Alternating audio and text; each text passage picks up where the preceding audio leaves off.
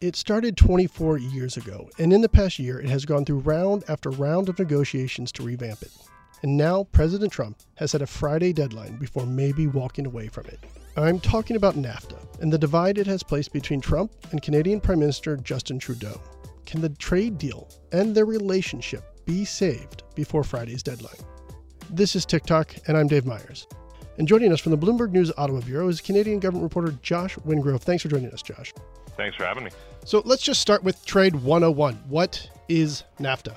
Yeah, oh my gosh. It was like the sort of hand-wringing and panic attack that we all had 20-something years ago when there was a big debate over how countries should sell stuff to each other. And NAFTA was the foremost trade agreement that lowered tariffs, which meant you could sell something from the U.S. to Canada to Mexico and back and forth without being hit with duties or tariffs. And it was really mostly has been used by the auto sector. It's about cars. And so we're kind of back at it. And, you know, at square one, everyone thought, listen, this is a 1994 deal. It's a sort of, you know, talks about cassette decks in cars. It's too old. We got to update this thing. This is not even made for like a MySpace era, let alone a blockchain era, you know.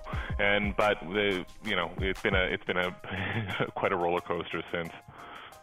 And I mean, by all intents and purposes, it's been a success, some would say. So why is President Trump making this such an issue in his first term?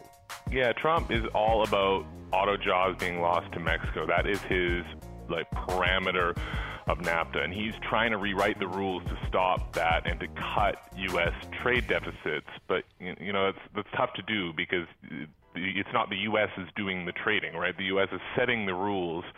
And then U.S. consumers are buying a lot of stuff from abroad. And for Mexico, that's cars, but it's also things like vegetables and agricultural products.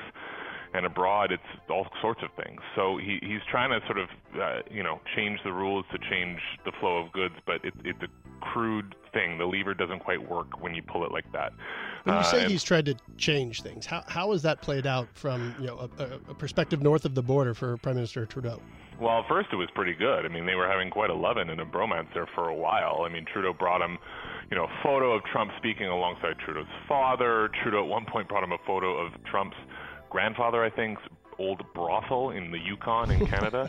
So they tried to build this personal rapport, and they did for a while. And Trump at first talked about tweaking NAFTA, and Canada sort of exhaled in relief that maybe this guy wasn't going to upend the apple cart. And then, the villain changed essentially in the story a little while ago, and he really started picking on Trudeau, around the G7 in particular. So for whatever reason, Trudeau is now enemy number one in many ways of Donald Trump, or at least the one that he picks on most frequently and most publicly of all the foreign leaders. And so that, lo and behold, they started pivoting to having talks only with Mexico, sort of leaving out, 1/3 of the NAFTA parties.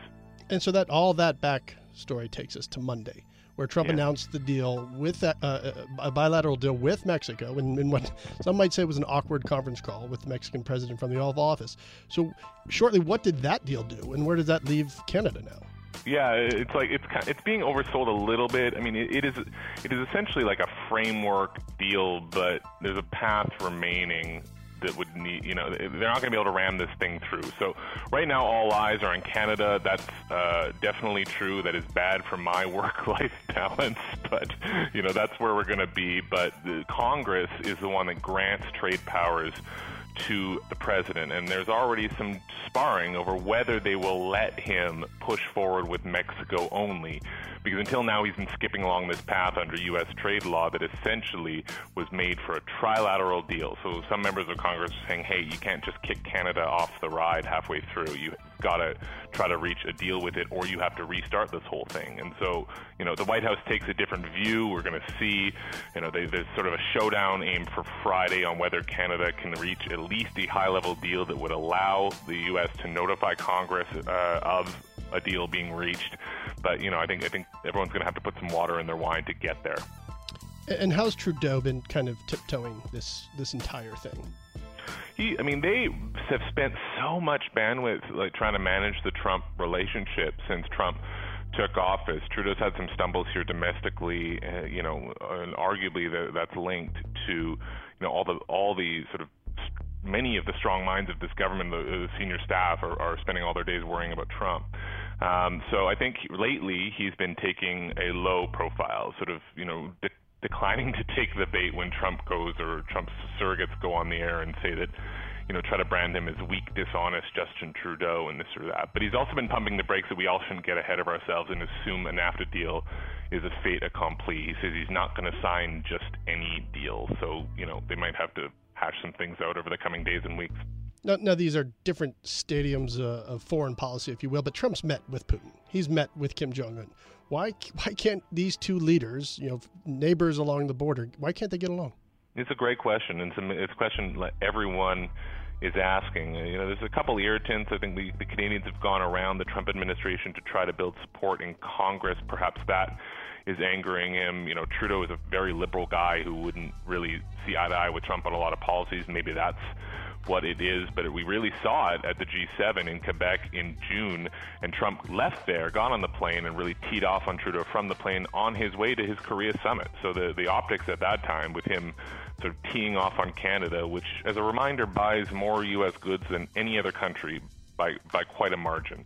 So it's his biggest customer, and he's a guy that's fixated on selling stuff abroad, and he's picking a fight with them, and then in the eyes of some, not really taking as hard a stance as they would like to see on guys like him. So, I think everyone in Canada is sort of learning to take this day by day. Stocks rise, stocks fall when it comes to presidential personal relationships.